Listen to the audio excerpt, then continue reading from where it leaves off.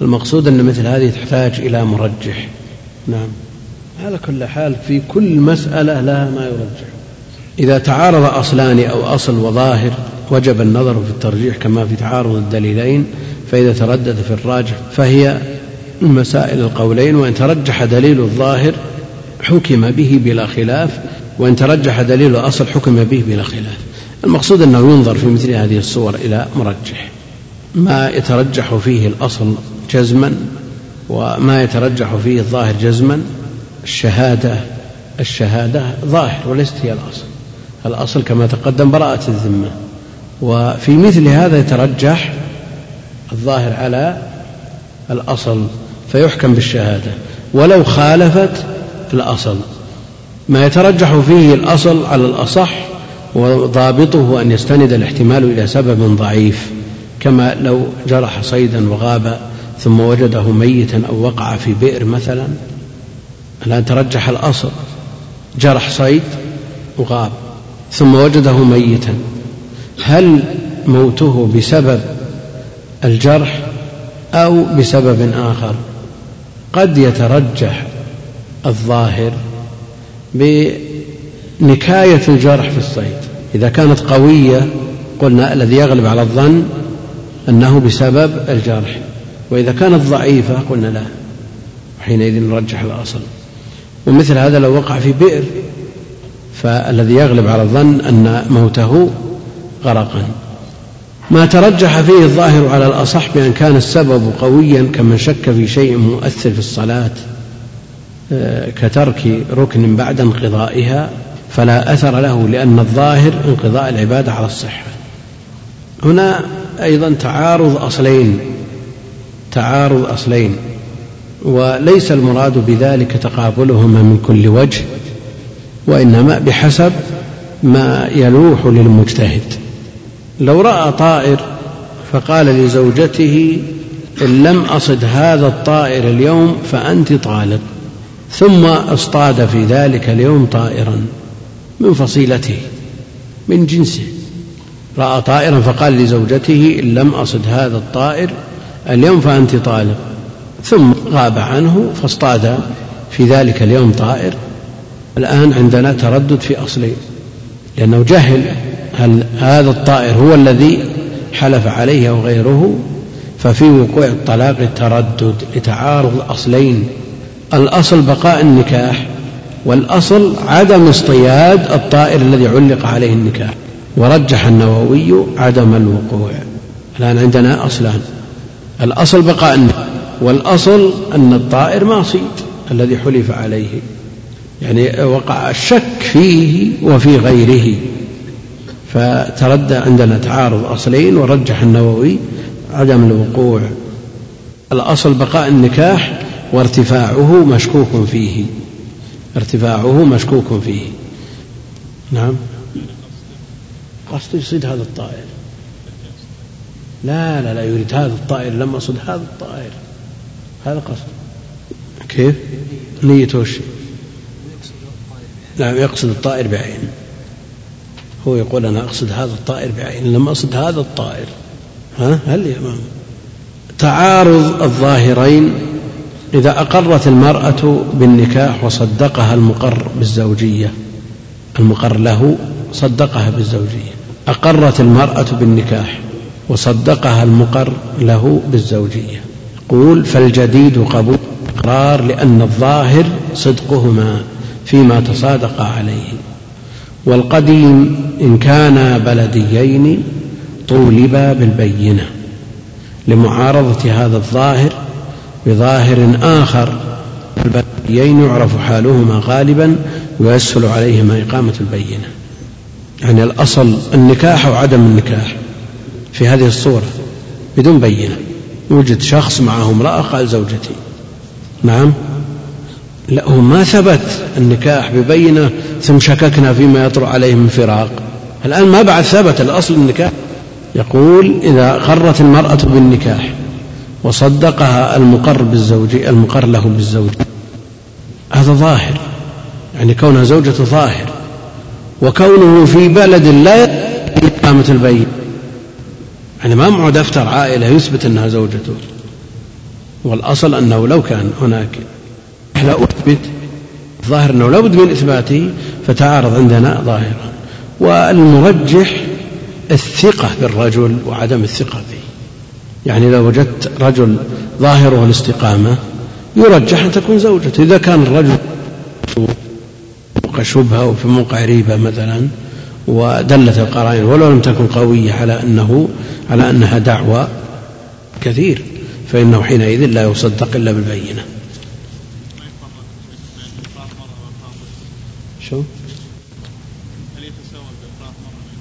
لا ليس من هذه القاعدة. لا لو أقر الرجل وأنكرت المرأة هي اللي معها الأصل والأصل معها.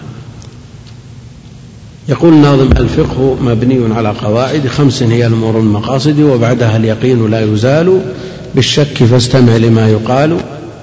ثم قال في الثانية: دليلها من الحديث يا فتى في مسلم وغيره قد ثبت من طرق عديدة وتدخل جميع الأبواب أصلوا وتحتها قواعد مستكثرة إن درجت فهاكها محبرة.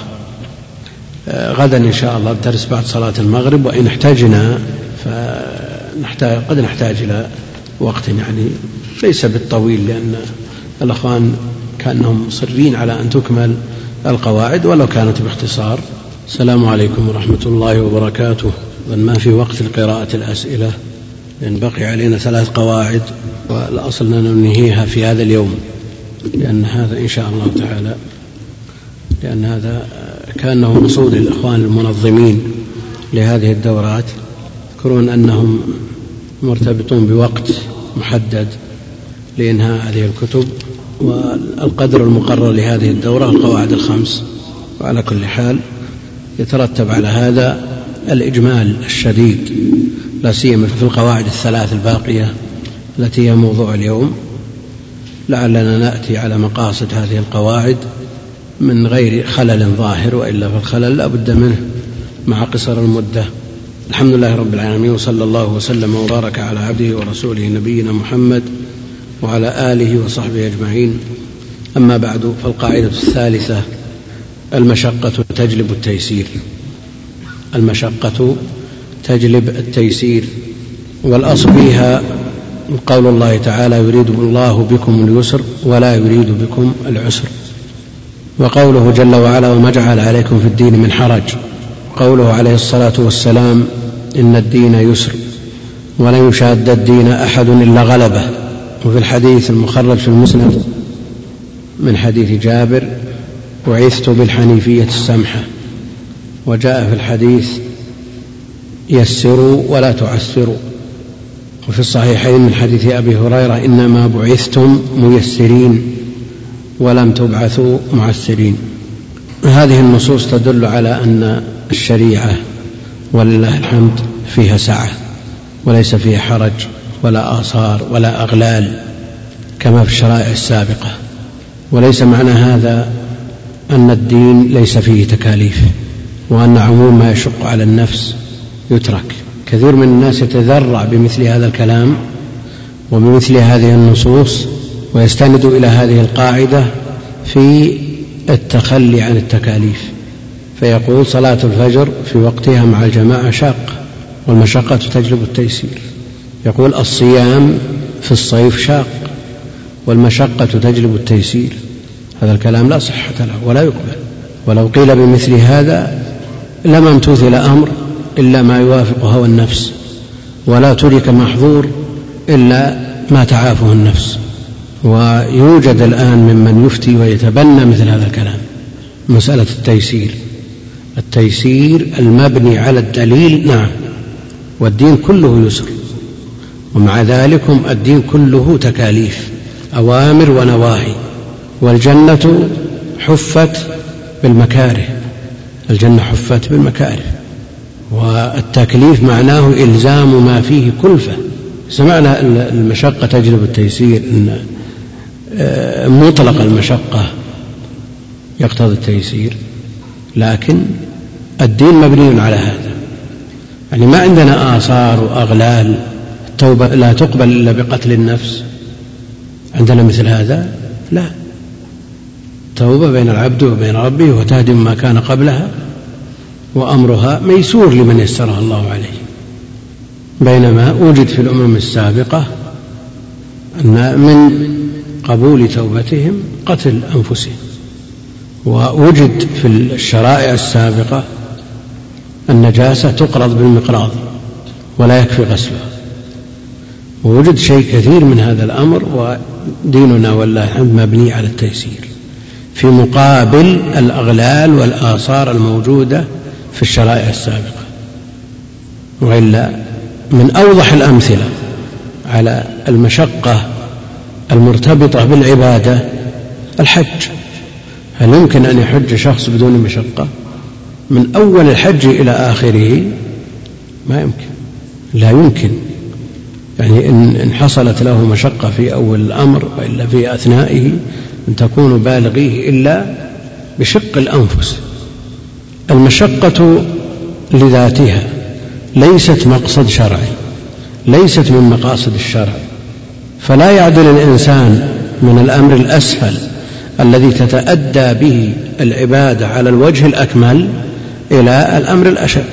ولذا لو قال شخص أنا بدلا من أن أذهب إلى المسجد في الطريق في الخط المستقيم الذي مجموع خطاه لا تزيد على 50 خطوة مثلا، أذهب وأدور في الحارة 500 خطوة وأرجع إلى المسجد وأحصل بدلا من الأجر اليسير على الأجر الكثير تبعا لكثرة الخطى، نقول لا أجر لك. الأجر المرتب على المشقة إذا كانت هذه المشقة مما تتطلبها العبادة.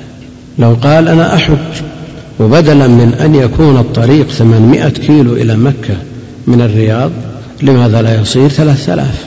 يعني عن طريق الشمال إلى الساحل الغربي ونأتي إلى مكة، من أجل أن تزيد المشقة أنه لا تؤجر على هذا.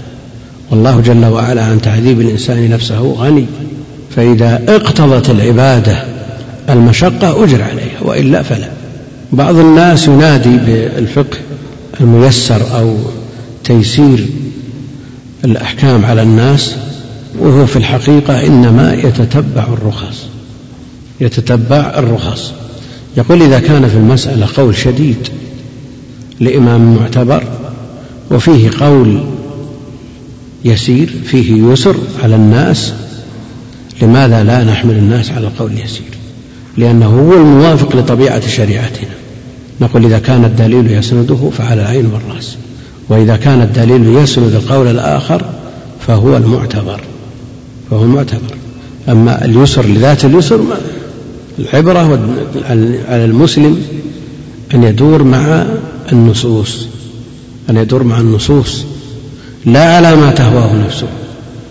يعني لو أفتي شخص في الحج ارتكب محظور أو ترك نسك، فقال له شخص لا شيء عليك، وقد سمع من قبل أن عليه دما، فرح بهذه الفتوى. وبالعكس لو سأل شخصا فقال عليك دم وذهب ليستفتي من يقول له لا شيء عليك، هذا لا يطلب الحكم الشرعي، هذا يطلب ما يوافق هواه، وقد جعل إلهه هواه. فمثل هذا لا يجوز. يوجد من يقول إذا وجد في المسألة قولان أحدهما شديد والآخر خفيف فإننا نختار الخفيف، لأن النبي عليه الصلاة والسلام ما خير بين أمرين إلا اختار أيسرهما. نقول ليس هذا هو المقصود، ولم تصب المحز ولم تصوب صوب الحق، لأن التخيير في وقت التخيير. أما بعد أن ثبتت الأحكام بالأدلة التي عمل بها أهل العلم على ضوء ما بلغهم منها وعلى ما وصلت إليه أفهامهم فيها، ووجد من يأخذ بجانبي النظرين فقال أحدهما بالحرمة والثاني بالحل، ليس لك أن تختار، إنما المعول على الدليل، فإن دل الدليل على الحرمة فهي الأصل، وإن دل الدليل على الحل فهذا هو المعتمد. فعلى الإنسان أن يدور مع الدليل سواء كان له أو عليه. أما بالنسبة للتخيير فقبل استقرار الأحكام النبي عليه الصلاة والسلام يختار أيسر الأمرين، لأنه ليس عنده في النص في الطرف الثاني نص يمنع. هذه القاعدة المشقة تجلب التيسير، قال أهل العلم يتخرج عليها جميع رخص الشرع وتخفيفاته. الرخصة تقابل العزيمة، وعرفت الرخصة بأنها ما ثبت على خلاف دليل شرعي لمعارض راجح، يعني مع قيام الدليل الأصلي. أكل الميتة محرم وثبت تحليلها بالنص مع قيام دليل المنع، فالمعارض الراجح هو حفظ النفس. هناك أمور جاء فيها ترخيص من قبل الشارع، وقد يوجد من الأحكام ما فيه مشقة وكلفة أشد منه مما جاء الترخيص فيه. المسافر يجوز له أن يفطر في رمضان، مسافر يفطر في نهار رمضان إجماعا، حتى قال بعضهم أنه لو صام ما صح صيام، ولكن المعتبر عند أهل العلم أن صيامه صحيح، لكن على حسب المشقة اللاحقة به. فإن كانت خفيفة جدا فمثل هذه لو صام كان أفضل، كما فعل النبي عليه الصلاة والسلام في بعض أسفاره. وإذا كانت هناك مشقة أشد بحيث يتحرج فيها فالفطر أفضل، وإن كانت المشقة مع عسر شديد فأولئك العصاة. فالنصوص جاءت بهذا وهذا. بعض الناس وهو في بيته يلحقه من الصيام أشد مما يلحق المسافر. هل نقول يفطر وهو في بيته مشقة؟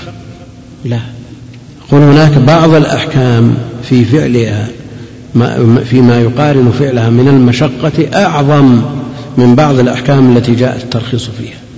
إذا وصلت المسألة إلى حد الضرورة على ما سيأتي، هذا يرتكب المخالفة المنصوص عليها بالدليل.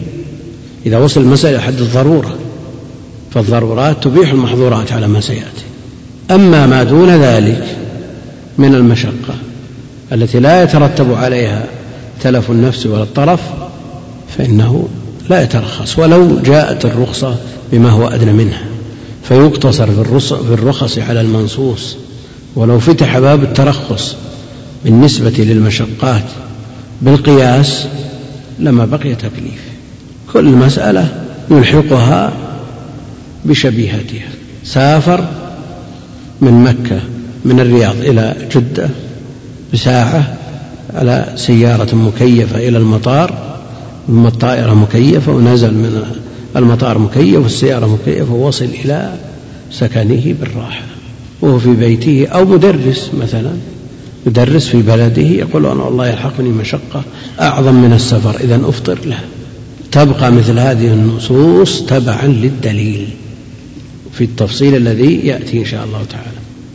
أسباب التخفيف في العبادات 7، منها السفر والمرض والإكراه والنسيان والجهل والعسر وعموم البلوى والنقص الذي يدخل فيه الأنوثة والصبا والجنون. السفر له رخص والأصل فيه المشقة، هذا الأصل في السفر، لكن قد يسافر الإنسان سفر لا مشقة فيه، فالوصف المؤثر الذي علقت عليه الأحكام هو السفر بغض النظر عن المشقة. السفر من رخصه القصر والجمع والمسح 3 أيام بلياليها والفطر وترك الجمعة والتنفل على الدابة. قالوا ومن رخصه السفر بواحدة من زوجاته بالقرعة ولا يقضي لغيرها. النبي عليه الصلاة والسلام إذا أراد أن يسافر أقرع بين نسائه، فمن خرجت لها القرعة سافر بها وترك الباقي، لكن إذا رجع يقضي للباقي أو يقسم من جديد، يقسم ولا يقضي. فهذه من رخص السفر كما قال أهل العلم. من الأسباب التخفيف المرض، فالمريض يتيمم إذا كان الوضوء يشق عليه، ويصلي جالسا إذا كان القيام يشق عليه لا يستطيع القيام، ويتخلف عن الجمعة والجماعة إذا كان ذلك يشق عليه، ويفطر في رمضان إذا كان الصيام يشق عليه، ويستنيب في الحج، وهكذا. من أسباب التخفيف الإكراه، إلا من أكره وقلبه مطمئن بالإيمان، فمن نطق بكلمة لا يجوز النطق بها تحت تهديد من يقدر على التنفيذ لا يؤاخذ.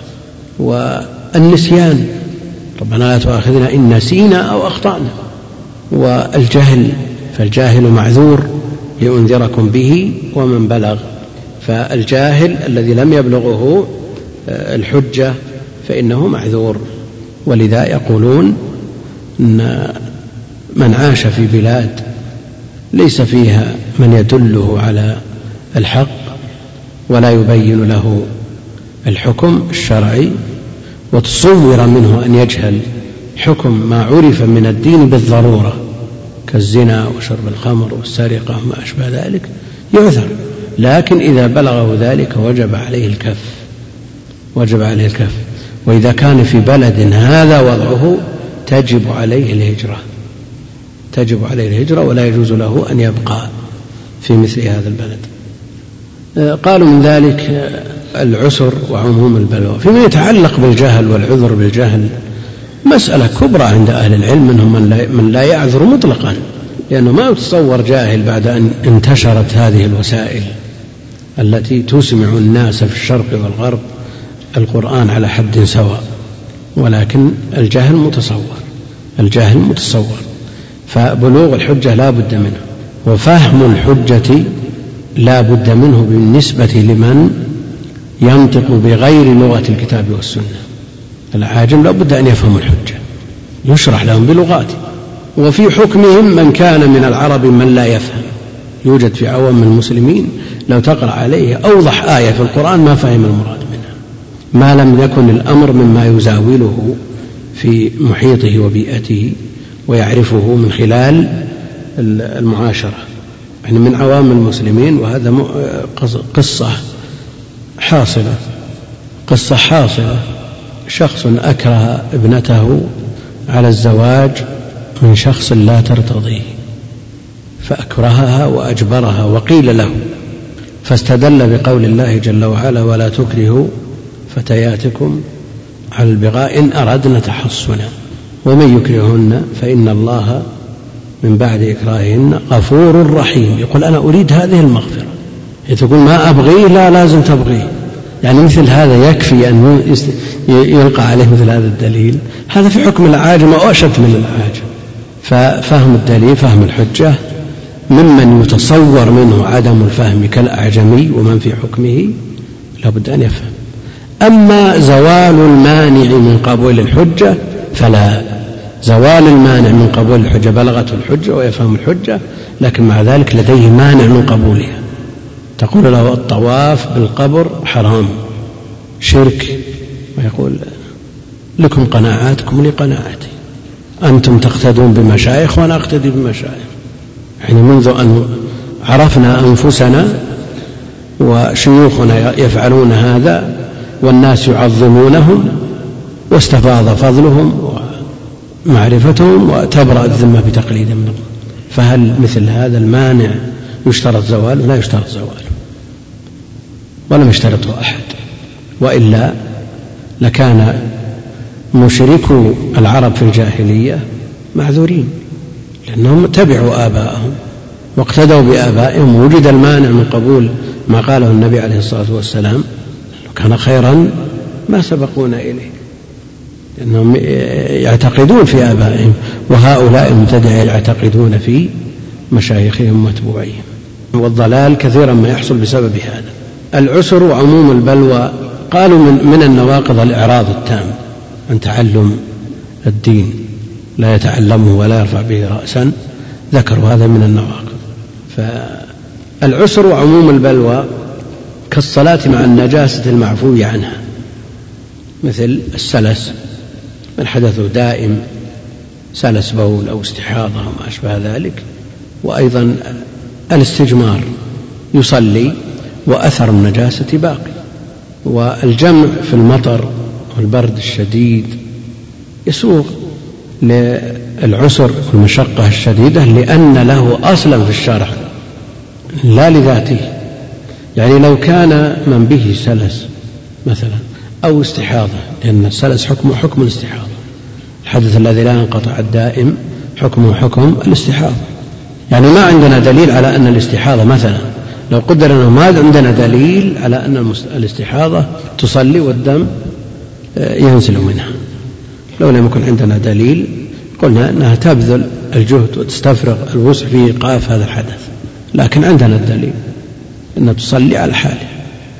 وكذلك من به العذر مثل عذرها كالسلس، سلس البول والريح، ومن به جرح لا يرقى وغير ذلك. قالوا من ذلك وهو السابع النقص، والنقص ويتمثل في الأنوثة والصبا الصغر والجنون الجنون. فالمرأة لا شك أنها ناقصة عقل ودين، وخفف عنها بعض الأحكام من أجل هذا، فلا تحضر، لا يلزمها جمعة ولا جماعة ولا جهاد ولا غير ذلك مما يلزم الرجال، لأنها ناقصة في تركيبها في دينها في عقلها. يعني وإن كثرت الدعاوى وكثرت المطالبات بمساواة المرأة للرجال، لكن هذا مصدره غير المسلمين. ومن قال به من ينتسب إلى القبلة لا شك أنه مفتون مقتد بغير المسلمين، وإلا فالدين حاكم على الجميع، الدين حاكم على الجميع. ولا شك أن تكليف المرأة بما يكلف به الرجال لا شك أنه ظلم للمرأة، لأن تركيب المرأة لا يحتمل ما يحتمله الرجال، ومع ذلك ينادون والنوايا مكشوفة، يعني ما أحتاج إلى أن ندخل في نية فلان أو علان، واضحة من الهدف من هذه المطالبات. الصبا أيضا الصبي الصغير لا يحتمل ما يحتمله الرجال، فرفع عنه القلم حتى يبلغ، وكذلك المجنون حتى يفيق فلا يكلف، لأنه لا يستطيع ولا يسيطر على نفسه، لأن مناط التكليف هو العقل، مناط التكليف العقل، من لا عقل له لا تكليف عليه. هناك فوائد ذكروها في هذه القاعدة. الأولى في ضبط المشاق المقتضية للتخفيف، وذكر السيوطي أن المشاق على قسمين: مشقة لا تنفك عنها العبادة غالبا كمشقة البرد في الوضوء في الشتاء، هذه لا تنفك عنها العبادة، اللهم إلا إذا حصل تدفئة، وإذا لم يتأذى بالماء نفسه تأذى به بعد الوضوء. مشقة الصوم في شدة الحر لا يمكن أن ينفك عنها، شدة الحر وطول النهار. مشقة السفر، هذا في الأصل أن السفر ملازم للمشقة. مشقة ألم الحدود، يعني لو قيل أن الزاني المحصن يرجم، والقاعدة الشرعية المشقة تجلب التيسير، المشقة تجلب التيسير. إذا كانت الحجارة الكبيرة تشق عليه ينظر إلى شيء صغير لا يشق عليه، هذا لا يرد. هذه مشقة ملازمة لهذه العبادة، وإقامة الحدود في الأرض من أعظم العبادات. لا أثر لهذه المشقة في إسقاط هذه الأحكام. مشقة تنفك عنها العبادات في الغالب، وتنفك عنها العبادات لكنها قد توجد وتوجد لبعض الناس دون بعض، يعني ليست ملازمة لكل من تعبد بهذه العبادة. وهذه المشاق متفاوتة، منها المشقة الفادحة العظيمة كالخوف على النفس والأطراف، فهذه موجبة للتخفيف. ومنها الخفيفة، مشقة خفيفة تلحق بفلان دون غيره، وليست ملازمة لأصل العبادة، إنما لظرف من الظروف شق عليه أن يصلي في الصلاة في وقتها. هذه مشقة لا أثر لها ولا التفات إليها، لأن ليست عظيمة فادحة تلحق بالأولى. العظيمة الفادحة لا شك أنها تجلب التيسير، لكن ما دونها لا أثر له في العبادة ولا التفات إليه. الفائدة الثانية من الرخص ما يجب.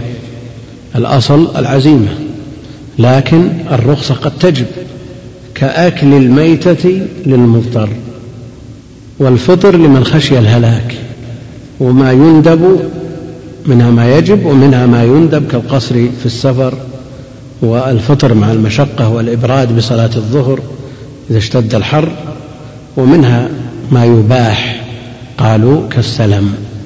السلم رخصة، قالوا لأنه على خلاف الأصل، على خلاف الأصل. شيخ الإسلام ابن القيم يقرران أن كل ما جاء به دليل صحيح فهو على الأصل، هو على الأصل، لأنه دل الدليل الصحيح الصريح على اعتباره، فالدليل أصل. لكن الجمع والقصر رخص لعزائم. نعم، الأصل التوقيت والأصل الإتمام.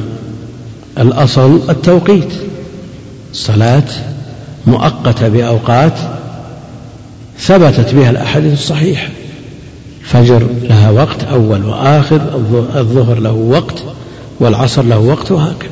هذا الأصل. لكن الجمع على الأصل أو على خلاف الأصل؟ على خلاف هذا الأصل، وإن دل له أصل آخر. على الخلاف بين أهل العلم في الأصل في القصر والإتمام، أيهما الأصل؟ هل الأصل القصر أو الأصل الإتمام؟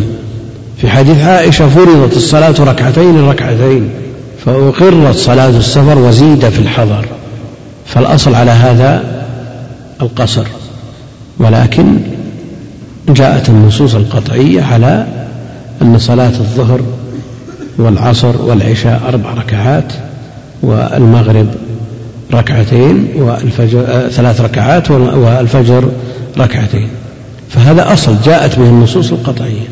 والقصر من هذه 4 خلاف هذا الأصل، وقد جاء به دليل صحيح على قول شيخ الإسلام أن القصر ليس على خلاف الأصل، الجمع ليس على خلاف الأصل، لأنه جاء به الدليل الصحيح الصريح. نعم. أيوه. طيب. لا، هو الكلام في الأصل يعني الأول المتقدم منهم. الأصل في الصلاة أنها هكذا. لا، هو ليس بأصل في الحضر، ما هو بالنزاع في الحضر. يعني صلاة السفر إذا نظرنا إلى الأصل في الصلاة جملة، الظهر والعصر والعشاء، الأصل فيها 2 ولا 4 في السفر؟ يعني ما ننظر إليها باعتبار أن الأصل الحضر والسفر طارئ.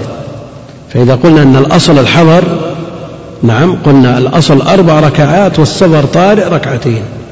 ولذا لو تردد في جواز القصر وعدمه نرجع إلى الأصل الذي هو 4 ركعات.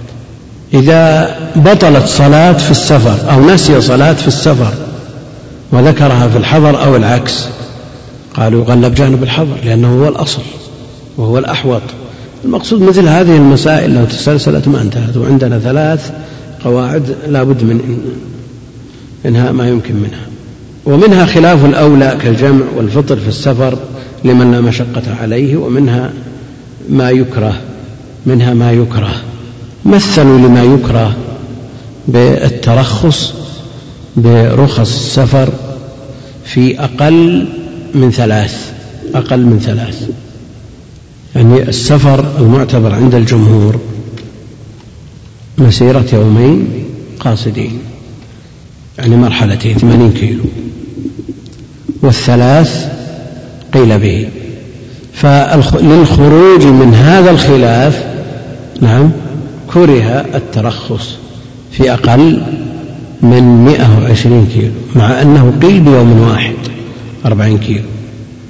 المقصود أن مثالهم هذا قد لا يسلم لهم. تخفيفات الشرع أنواع 7. تخفيف إسقاط، كإسقاط الجهاد بالعذر، يعني لا إلى بدل. تخفيف نقص كقصر الصلاة من 4 إلى 2. تخفيف إبدال كالغسل والوضوء بالتيمم وتخفيف تقديم كالجمع وتقديم الزكاة على الحول، وتخفيف تأخير كالجمع جمع التأخير، وتأخير صيام رمضان للسفر والمرض، وتخفيف ترخيص كصلاة المستجمر وشرب الخمر للغصة، وتخفيف تغيير كتغيير صلاة الخوف.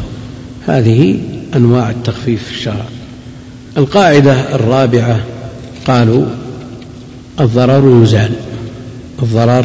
يزال. أصلها قوله عليه الصلاة والسلام لا ضرر ولا ضرار.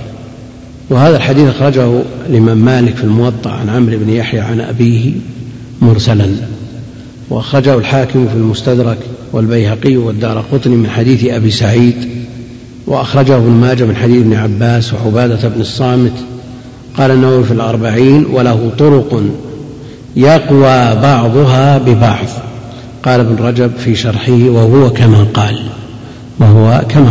فالحديث لا شك أنه له أصل. وقال ابن الصلاح هذا الحديث أسنده الدارقطني من وجوه، ومجموعها يقوي الحديث ويحسنه، وقد تقبله جماهير أهل العلم واحتجوا به. ويشهد له حديث أبي صرمة عن النبي صلى الله عليه وسلم قال من ضار الله به، ومن شاق الله عليه. خرجه أبو داود والترمذي وابن ماجه، وقال الترمذي حسن غريب. وحديث أبي بكر مخرج عند الترمذي بإسناد ضعيف عن النبي عليه الصلاة والسلام قال ملعون من ضار مؤمنا أو مكر به.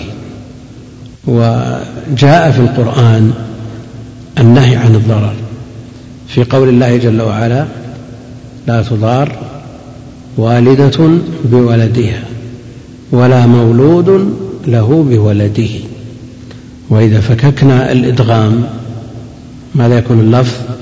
تضارر أو تضارر. فالضرر لا يجوز من الجهتين، من الطرفين لا يجوز. وهذا من أقوى الأدلة على هذه القاعدة.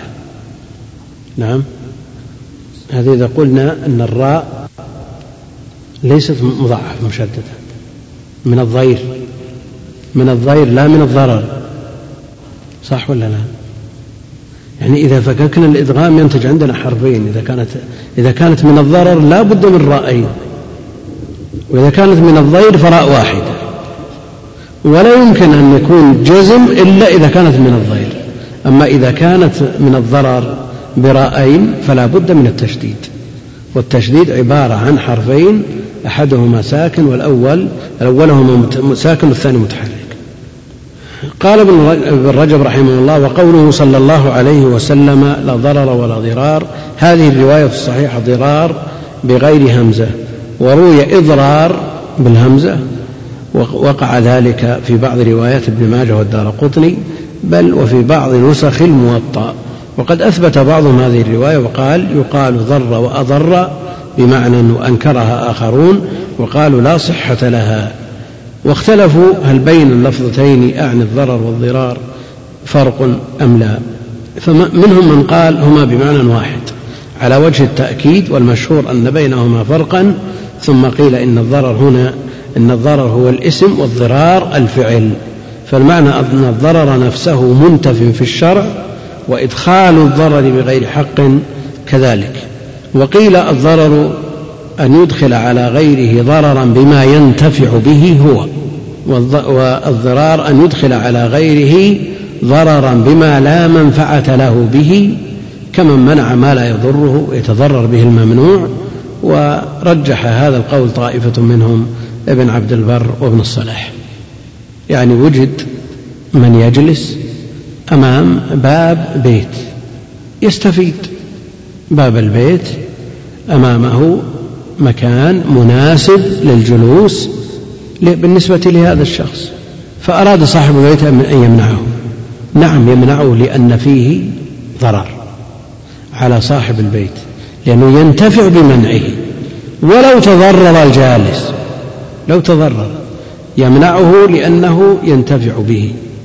أما لو كان في مكان بحيث لا يطلع على عورات البيت، يعني في جهة أخرى ليس حولها باب وفيه ظل ينتفع به ولا يتضرر به، هذا من النوع الثاني، مع أن المسألة المفترضة عندنا في كلامنا أن فيها ضرر على الطرف الآخر دون أن يكون فيه ضرر على الطرف الأول. قال ابن رجب: وبكل حال فالنبي صلى الله عليه وسلم إنما نفى الضرر والضرار بغير حق، فأما إدخال الضرر على أحد بحق إما لكونه يتعدى حدود الله فيعاقب بقدر جريمته، أو لكونه ظلم غيره فيطلب المظلوم مقابلته بالعدل، فهذا غير مراد قطعا، وإنما المراد إلحاق الضرر بغير حق. قال السيوطي: اعلم أن هذه القاعدة ينبني عليها كثير من أبواب الفقه، من ذلك الرد بالعيب، وجميع أنواع الخيار، والحجر، والشفعة، والقصاص، والحدود، والكفارات، وضمان المتلفات، والقسمة، ونصب الأئمة والقضاة، ودفع الصائل، وقتال المشركين والبغاة، وغير ذلك، وهي مع القاعدة التي قبلها متحدة، لأن منع الضرر لوجود المشقة فيه، ولوجود المشقة في الضرر يمنع فيوجد التيسير. يتعلق بهذه القاعدة قواعد: الأولى: الضرورات تبيح المحظورات، الضرورات تبيح المحظورات بشرط عدم نقصانها عنها، وننتبه لقول بشرط عدم نقصانها عنها، والمثال الذي مثلوا به. يقول: من ثم جاز أكل الميتة عند المخمصة، وإساغة اللقمة بالخمر، والتلفظ بكلمة الكفر للإكراه. وقوله بشرط عدم نقصانها عنها ليخرج ما لو كان الميت نبيا، فإنه لا يحل أكله للمضطر، لأن حرمته أعظم في نظر الشرع من مهجة المضطر. مثل غريب ولا ليس بغريب؟ قوله بشرط عدم نقصانها عنها ليخرج ما لو كان الميت نبيا، فإنه لا يحل أكله للمضطر، لأن حرمته أعظم في نظر الشرع من مهجة المضطر. الآن يمكن تصور ولا ما يمكن؟ نعم، يعني شخص أشرف على الهلاك بجواره قبر نبي، والله جل وعلا حرم على الأرض أن تأكل لحوم الأنبياء. متصور ولا غير متصور؟ الميت يسلك كل مسلك لإنقاذ حياته. متصور غير متصور؟ يعني لما يسمع الإنسان في أول الأمر يقف، كيف يؤتى بمثل هذا المثال؟ نعم، والله المستعان. ويخرج ما لو أكره على القتل أو الزنا، فلا يباح واحد منهما بالإكراه لما فيهما من المفسدة التي تقابل حفظ مهجة المكره أو تزيد عليها. أما القتل فلا يجوز له بحال أن يفدي نفسه بغير الله، يعني وجود هذا ما هو بأولى من وجود هذا في نظر الشارع، فليس له أن يقدم على قتل أحد ولو أدى ذلك إلى قتله. الزنا يقول جمع من العلماء أنه لا يتصور الإكراه على الزنا بالنسبة للرجل، لا يتصور الإكراه على الزنا. لماذا؟ لأنه لو أكره لم ينتشر، فلا يتصور الإكراه فيه، مع أن بعضهم يتصور ذلك. ومن المسائل النادرة امرأة تسأل تقول إنها فيها جن، وهذا الجن لا يمكنها من الصلاة حتى يقع عليه. متصور لا يمكنها حتى يقع عليه، فهل نقول اترك الصلاة لأنك عاجزة، أو نقول ارتكاب أخف الضررين؟ نقول ابذل الأسباب على أن تصلي، وإذا عجزت عن ذلك فأنت معذورة، ولا يجوز لها أن تمكنه من نفسها. قالوا: ويخرج ما لو أكره على القتل أو الزنا، فلا يباح واحد منهما بالإكراه لما فيهما من المفسدة التي تقابل حفظ مهجة المكره أو تزيد عليها. وما لو دفن بلا تكفين فلا ينبش، يعني دفن عاري بلا تكفين فإنه حينئذ لا ينبش، فإن مفسدة هتك حرمته أشد من عدم تكفينه الذي قام الستر بالتراب مقامه. الثانية: ما أبيح للضرورة يقدر بقدرها. نعم.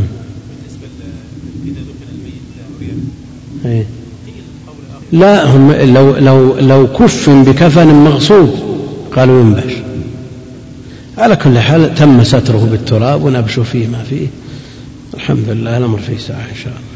ما أبيح للضرورة يقدر بقدرها، ومن فروعها المضطر لا يأكل من الميتة إلا قدر سد الرمق، يعني لا يشبع، إنما يأكل منها بقدر ما تقوم به الحياة.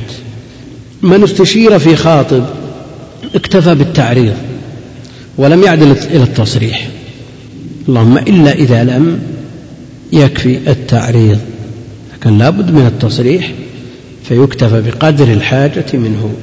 من ذلك النظر إلى المرأة في مواضعه كالخاطب والطبيب ونحوهما، لا ينظر إلا إلى موضع الحاجة فقط، والحاجة تقدر بقدرها. من ذلك تعدد الجمعة لعسر الاجتماع في مكان واحد.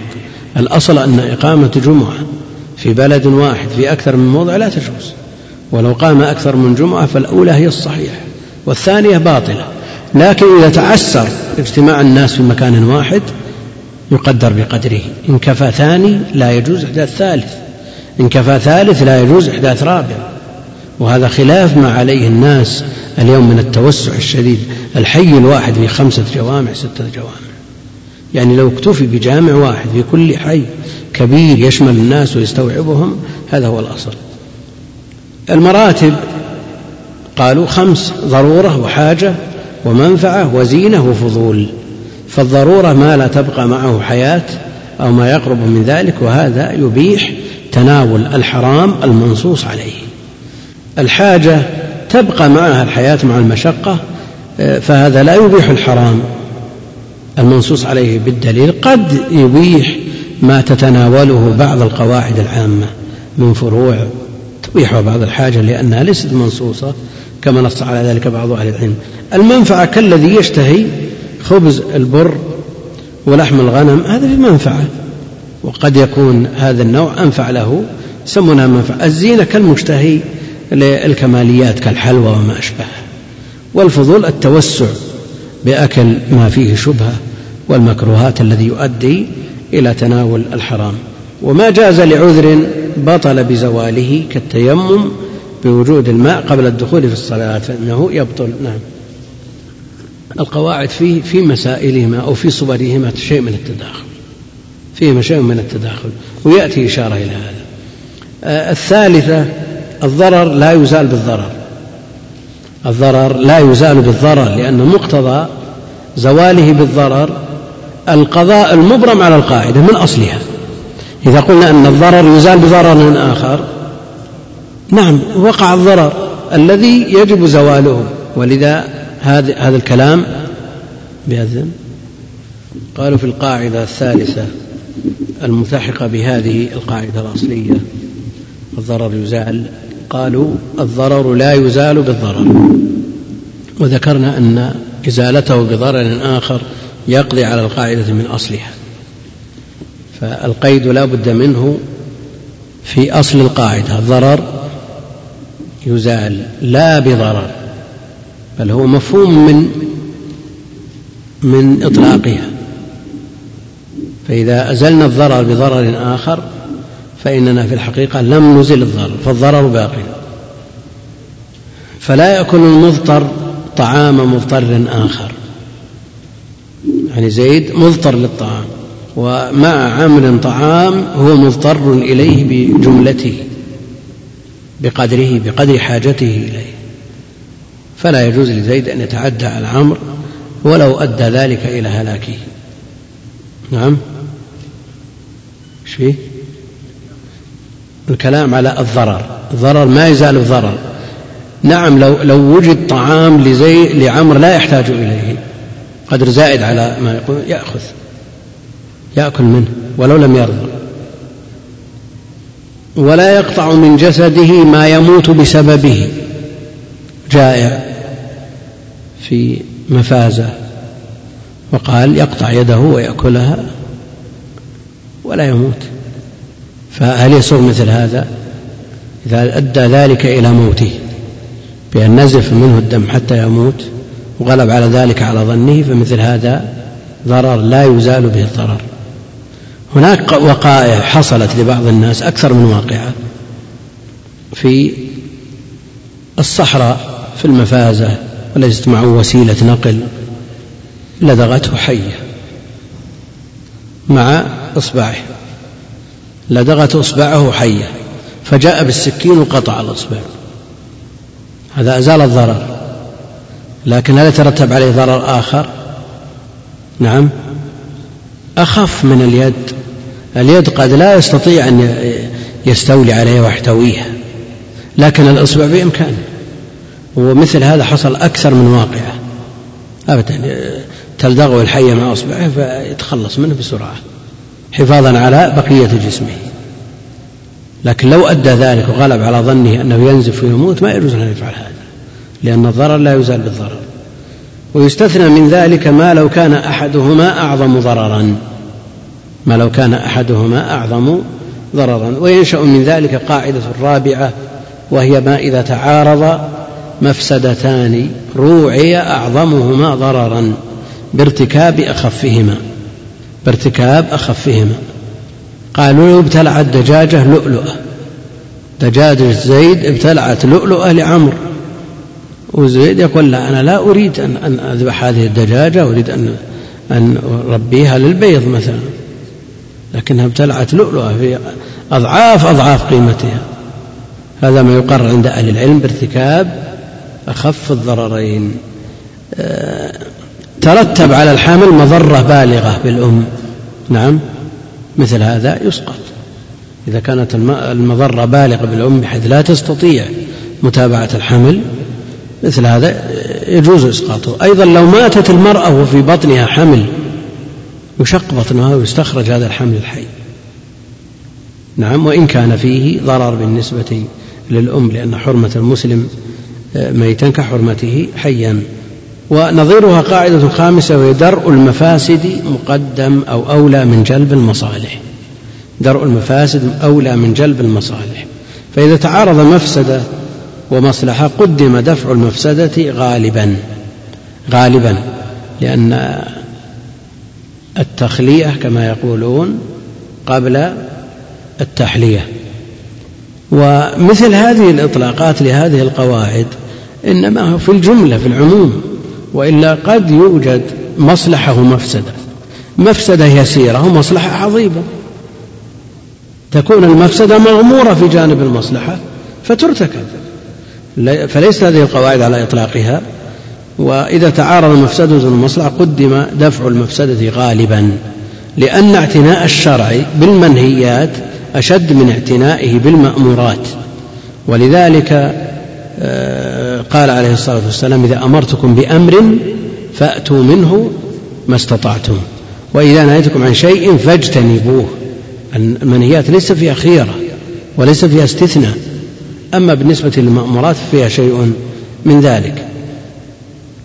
شيخ الإسلام رحمه الله يقرر أن ترك المأمور أعظم من فعل المحظور، يعني القاعدة التي ذكرناها مقتضاها أن ارتكاب المحظور أعظم من ترك المأمور، هذا مقتضاها.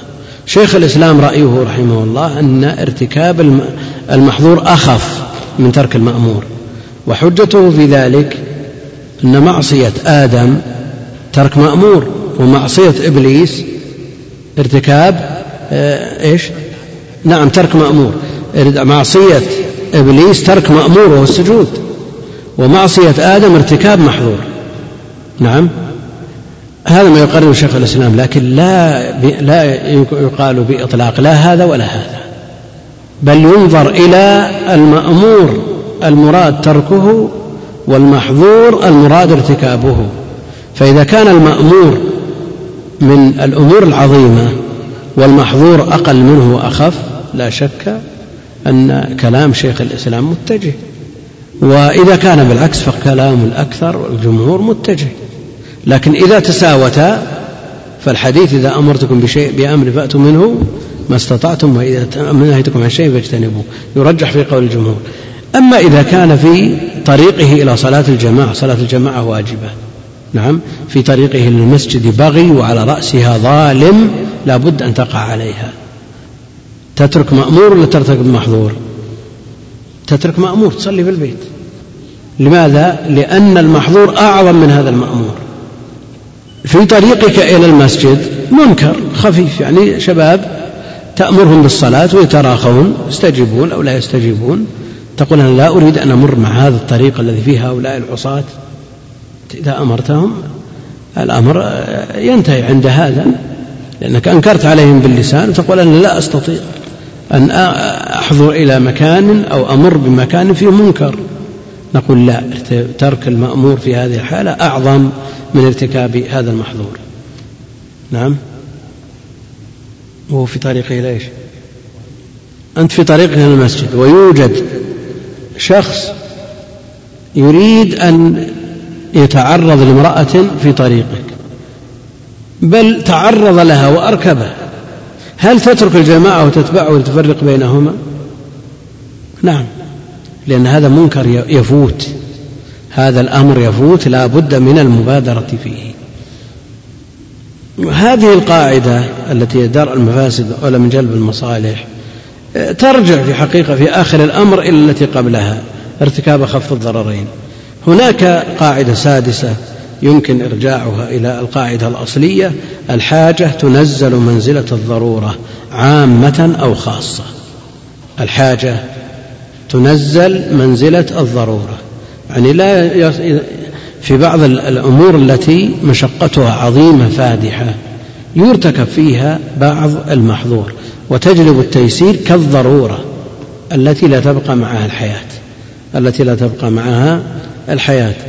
ومن ذلك قالوا الإجارة جوزت على خلاف القياس لأنها عقد على منافع معدومة، أن تعقد على شيء لم يأتي بعد، وهذه إجارة، لكن دعت إليها الحاجة الملحة. الجعالة جوزت مع ما فيها من جهالة، وذلك لمسيس الحاجة إليها. الحوالة جوزت مع ما فيها من بيع الدين بالدين. ومثل هذه الأمور هل المرد فيها وارتكاب مثل هذا الضرر هل مرده إلى وجود الحاجة أو لوجود النص؟ لوجود النص. ولذلك قد يوجد ما هو أشد من هذه الأمور ولا ترتكب المخالفة بسبب عدم وجود النص. ونرجع إلى ما قلناه في أول الدرس. القاعدة الخامسة: العادة محكمة، وأصلها ما يروى مرفوعا: ما رآه المسلمون حسنا فهو عند الله حسن. يستدلون في كتب القواعد بهذا الحديث، يقول العلاء: لم أجده مرفوعا في شيء من كتب الحديث أصلا، ولا بسند ضعيف بعد طول البحث وكثرة الكشف والسؤال، وإنما هو من قول عبد الله بن مسعود موقوفا عليه. خرجه الإمام أحمد في مسنده، كذا قالوا في كتب القواعد. ويقول السخاوي في المقاصد الحسنة: حديث ما رآه المسلمون حسنا فهو عند الله حسن، رواه أحمد في السنة. ووهم من عزاه للمسند من حديث أبي وائل عن ابن مسعود. وقال العجلوني في كشف الخفاء: هو موقوف حسن. وأخرجه البزار والطيالسي والطبراني وأبو نعيم في الحلية والبيهقي في الاعتقاد عن ابن مسعود أيضا. يقول شارح النظم: يقول يمكن الاستدلال لها بآية كذا، ساق الآية: ومن يتبع غير سبيل المؤمنين، كذا ساقها، والآية كما في سورة النساء: ومن يشاقق الرسول من بعد ما تبين له الهدى ويتبع غير سبيل المؤمنين نوله ما تولى ونصله جهنم وساءت مصيرا. يقول المحشي على شرح القواعد: وجه الاستدلال أن السبيل معناه الطريق، وسبيل المؤمنين طريقتهم التي استحسنوها، وقد أوعد الله سبحانه وتعالى بالعقاب والعذاب على من اتبع غير سبيلهم، فدل على أن اتباع سبيلهم واجب، فالعادة التي استحسنوها إذن معمول بها شرعا. والعادة هي كل ما اعتيد حتى صار يفعل من غير جهد، كل ما اعتيد حتى صار يفعل من غير جهد، والحالة تتكرر على نهج واضح أو نهج واحد، كعادة الحيض كعادة الحيض بالنسبة للمرأة، وجمعها عاد وعادات وعوائد. يقول السيوطي: اعلم أن اعتبار العادة والعرف رجع إليه في الفقه في مسائل لا تعد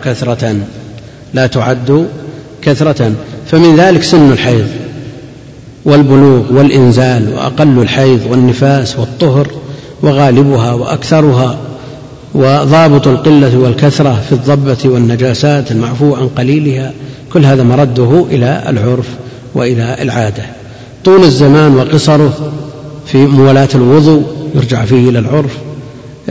سجدة السهو إذا نسيها وقام ترك مصلاه، يقول إذا طال الفصل لا يسجد، هذا مرده إلى العرف، لا يقدر بزمن محدد، وإنما ما عد في العرف طويلا فهو طويل، وما عد في العرف قصيرا فهو قصير. وبين الإيجاب والقبول، إذا قال بعتك ثم بعد مدة قال اشتريت، إذا طال الفصل عادة فإنه لا بد من تجديد الإيجاب، ومرد ذلك على العرف. السلام مرده إذا قال السلام عليكم ثم بعد ذلك بعد مدة قال وعليكم السلام، إذا طال الفصل لم يحصل به امتثال الأمر. الحرز في الصدقة، في الحرز في السرقة مرده إلى العرف، فبعض البلدان حرز الأموال يختلف عما في البلدان الأخرى، والحرز يختلف من بلد إلى بلد باعتبار الأمن وعدم الأمن، المعاطاة، وفي صوم من له عادة، والقبض أيضا يختلف باختلاف أعراف الناس وعاداتهم، دخول الحمام وقبول الهدية للعامل إذا جرت العادة بأن هذا الشخص يهدي إليه قبل أن يكون عاملا يعني موظفا، فإنه يجوز له قبول الهدية من إذا جرت العادة بذلك. الأكل من الطعام المقدم للأضياف، إذا جرت العادة أنه لا يأكل إلا بقدر معين، أو يبدأ بداية معينة أو ينتهي بنهاية معينة، فالعادات محكمة. في ألفاظ الواقف والموصي والأيمان أيضا يرد فيها إلى العادة، يعني هناك عادات سادت قبل 100 سنة مثلا لا نحكم فيها عاداتنا، أو قبل 50 سنة أيضا لا نحكم فيها عاداتنا، إنما نحكم فيها العادات المعروفة عندهم. وفيها مباحث ما تثبت به العادة، قالوا من الأحكام ما تثبت فيه العادة بمرة واحدة،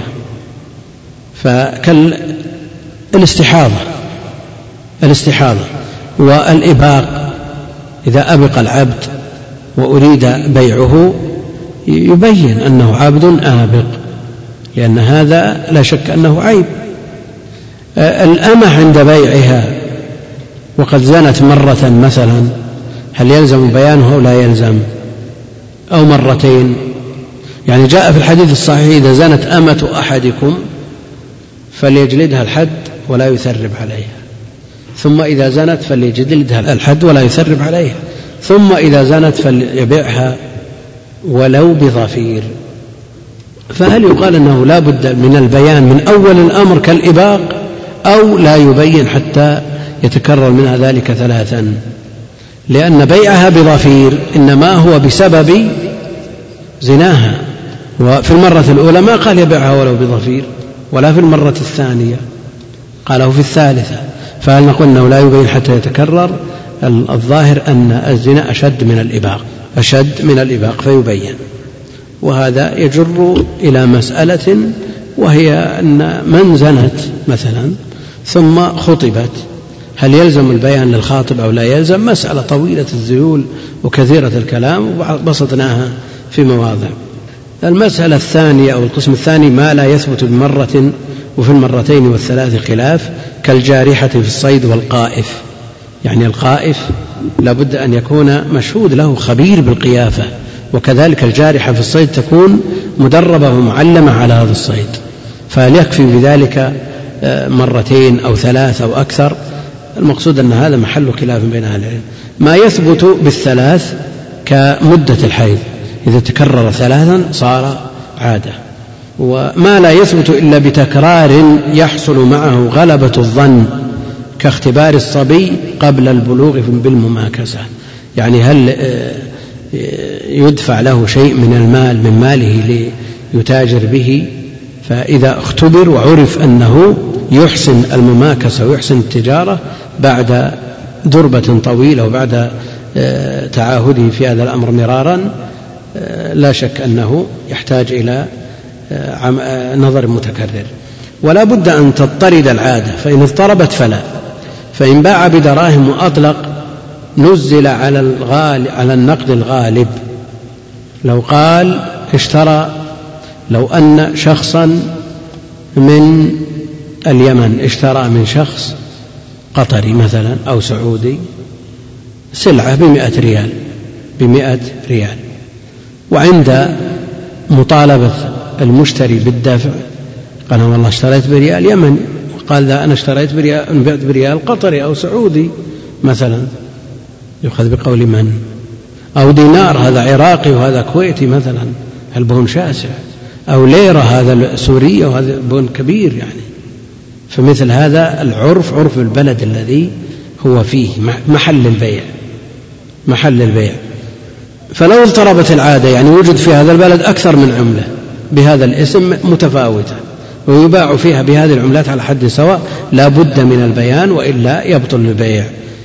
المدارس الموقوفة على درس الحديث أو التفسير أو الفقه وغيرها، يعني وقفت على تدريس الحديث مثلا، هل يدخل في هذا المصطلح؟ يدخل في دراسة الأسانيد، يدخل فيه مناهج محدثين أو غير ذلك مما يتعلق بعلوم الحديث، أو يقتصر فيه وقفت على أهل الحديث يقتصر فيه على كتب السنة فقط. وقل مثل هذا في التفسير والفقه وما أشبه ذلك. المسألة عرفية، فإن كان عرف البلد يدخلون هذه العلوم في الجملة لا بأس.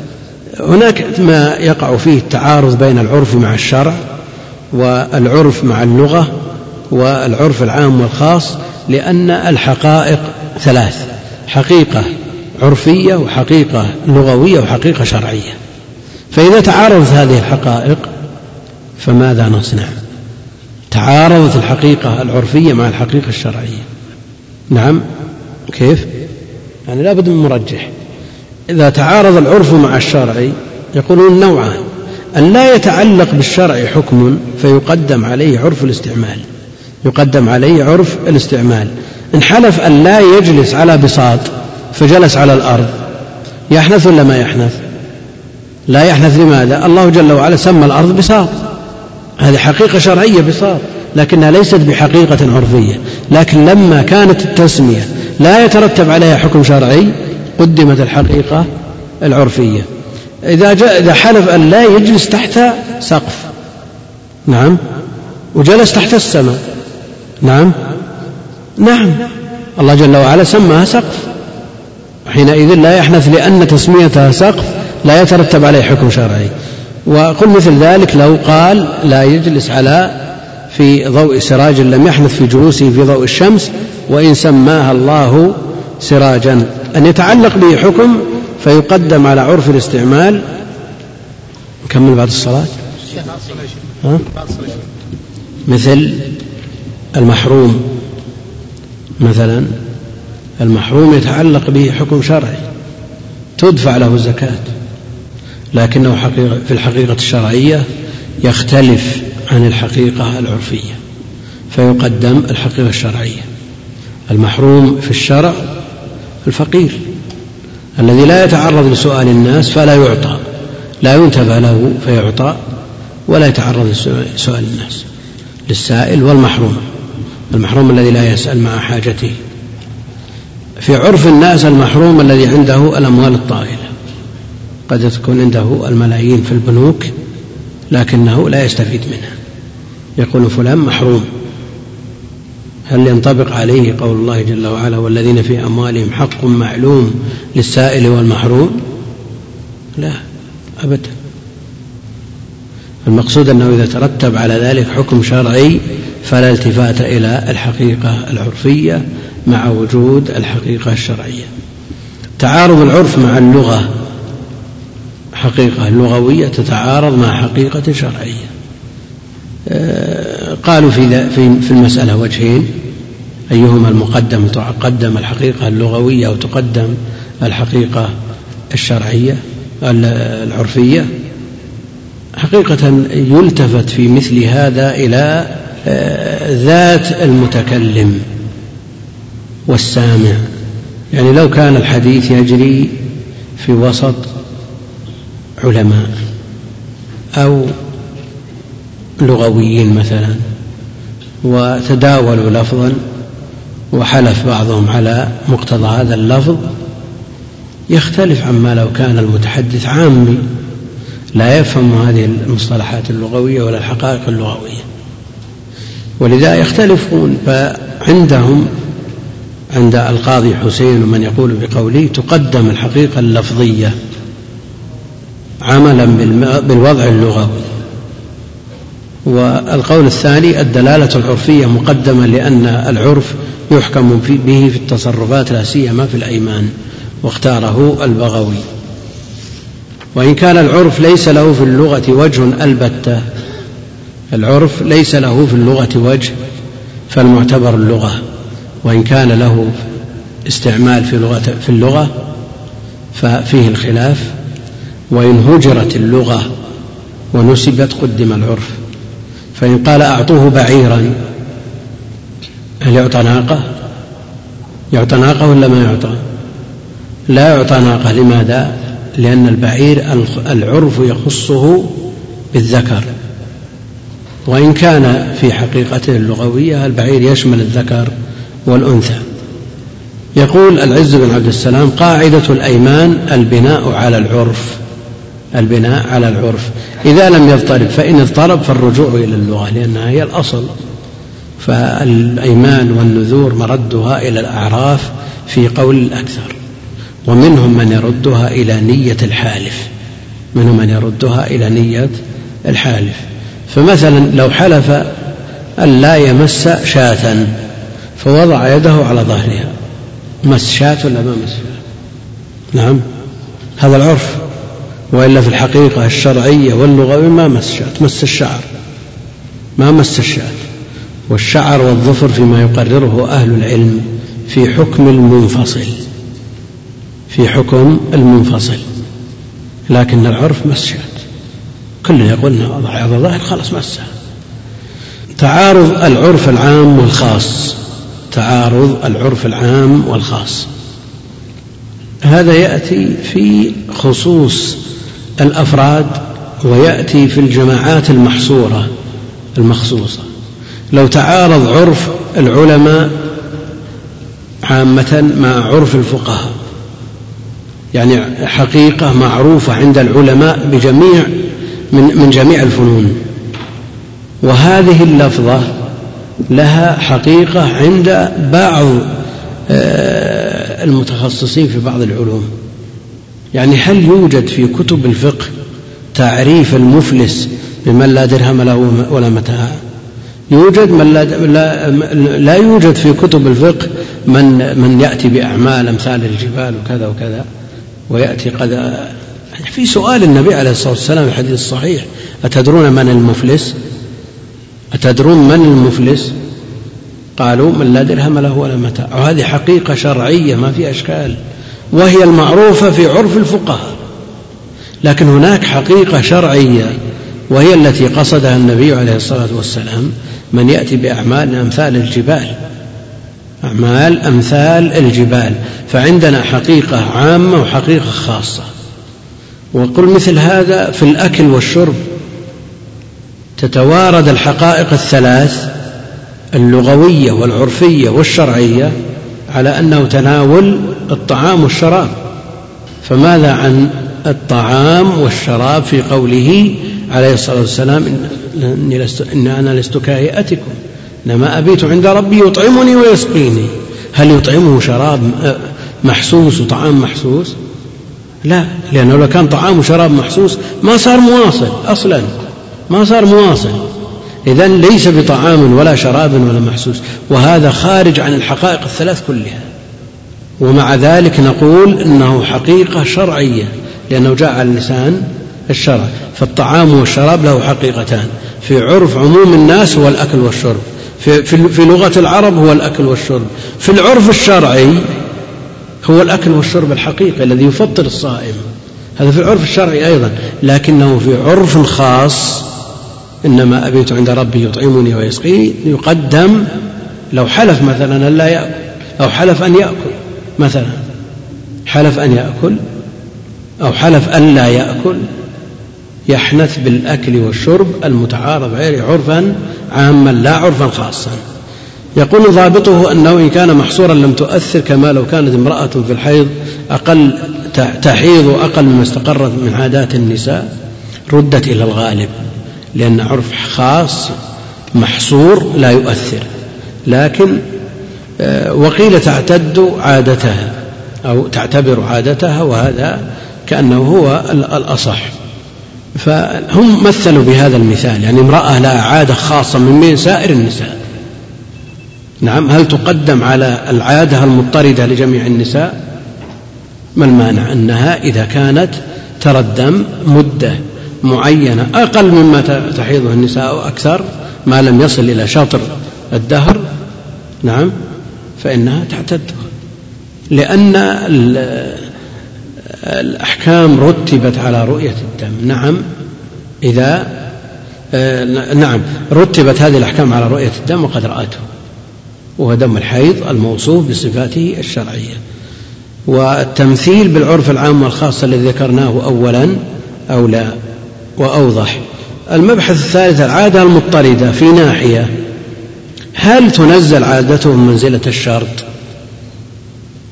إذا تعارف الناس في بلد أن من اقترض رد أكثر، يعني تعود الناس في هذا البلد ما فيه ولا واحد يقترض 1000 إلا يرد 1100، هل ينزل هذا منزلة الشرط ولا يجوز حينئذ القرض ولا تجوز الزيادة؟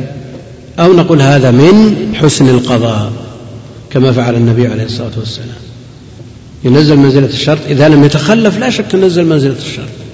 يعني نقول مثل هذا في مسألة الزواج بنية الطلاق التي على جوازها جمهور أهل العلم، لو عرف أهل بلد من البلدان أن هؤلاء الناس من هذه البلاد إنما يذهبون لتلك البلاد للزواج بنية الطلاق، ويجزمون جزم يحلفون عليه أنهم لن يستمروا في هذا الزواج لأن عادتهم مضطردة، يذهبون أفواج في الإجازات ويرجعون بدون زوجات، يذهبون بنية الطلاق. إذا عرفوا بالعادة المضطردة صار متعة، يعني كأنه مشترط إذا كان لا يتخلف. وينتبه لمثل هذا، لأن بعض الجهات عرف صاروا يجزمون أنه إذا جاءوا، حتى لو يعرفون أشخاص بأعيانهم، عرف عن هذا الشخص أنه يأتي في كل سنة لهذا البلد يتزوج ويطلق، هذا مثل الشرط، يعرف أهل البنت أنه لن يستمر معها. المبحث الرابع قالوا العرف الذي تحمل عليه الألفاظ إنما هو العرف المقارن السابق دون المتأخر، المقارن يعني بالكلام، المقترن بالكلام، ما هو بالعرف الذي اندرس ولا العرف الذي أتى بعد. لو وجدنا وصية مكتوبة من 50 سنة، مكتوبة من وصية من 50 سنة فيها لفظ، نعم، أو شرط اشترطه الواقف أو قيد في وصيته، عندنا ما نبحث عنه نسأل عنه، ما يمكن يأتي يبطل الوصية في عرفنا، لكنه قبل 50 سنة كان يستعمل على غير هذا الوجه اللي نستعمل، ولو بحثنا عنه في كتب اللغة لوجدنا معناه غير معنى ثالث. فهل نحكم اللغة أو نعمل بما نفهمه أو نعمل بما في وقت المتكلم؟ نعم في وقت المتكلم، ولذلك يحتاج إلى بعض الكتب، لأن بعض الناس ألف في كلمات انقضت واندرست في مجلدين، بعض الناس يقول هذا ضياع وقت، هذا ضياع وقت، وهذا ترف، وهذا ليس مما يستفاد من تضييع وقت. هذا للمؤلف وللقارئ نقول لا، يحتاج من هذه الكتب تفسير ألفاظ تأتي في الأوقاف وفي الوصايا وفي عقود الناس المبرمة قبل 50 سنة اندرست، لكنها موجودة في هذا الكتاب، والكتاب موجود بهذا الاسم، كلمات انقضت، مطبوع في مجلدين، يستفاد منه في هذه المسألة. مسألة مهمة جدا وهي عند المالكية عمل أهل المدينة، حينما لا يعمل الإمام مالك رحمه الله تعالى بحديث صحيح لأنه مخالف لعمل أهل المدينة. هل نقول أن الإمام مالك يقدم العادة والعرف على النص؟ نعم. يعني مثلا صيام الست ثبت به الحديث الصحيح: من صام رمضان وأتبعه 6 من شوال إلى آخره. الإمام مالك يقول: ما رأينا أحد من أهل العلم والفضل يصومها، ولذلك لا تشرع عنده، فالبدعة صرحوا بأنها بدعة. هل نقول أن الإمام مالك قدم العادة والعرف عند أهل المدينة على النص؟ ما في شك أن الإمام مالك وهو في كل باب من أبواب الموطأ يقول: هو الذي عليه العمل عندنا أو ليس عليه العمل عندنا. لا شك أنه يقصد أهل المدينة، وهذا أصل عنده من الأصول.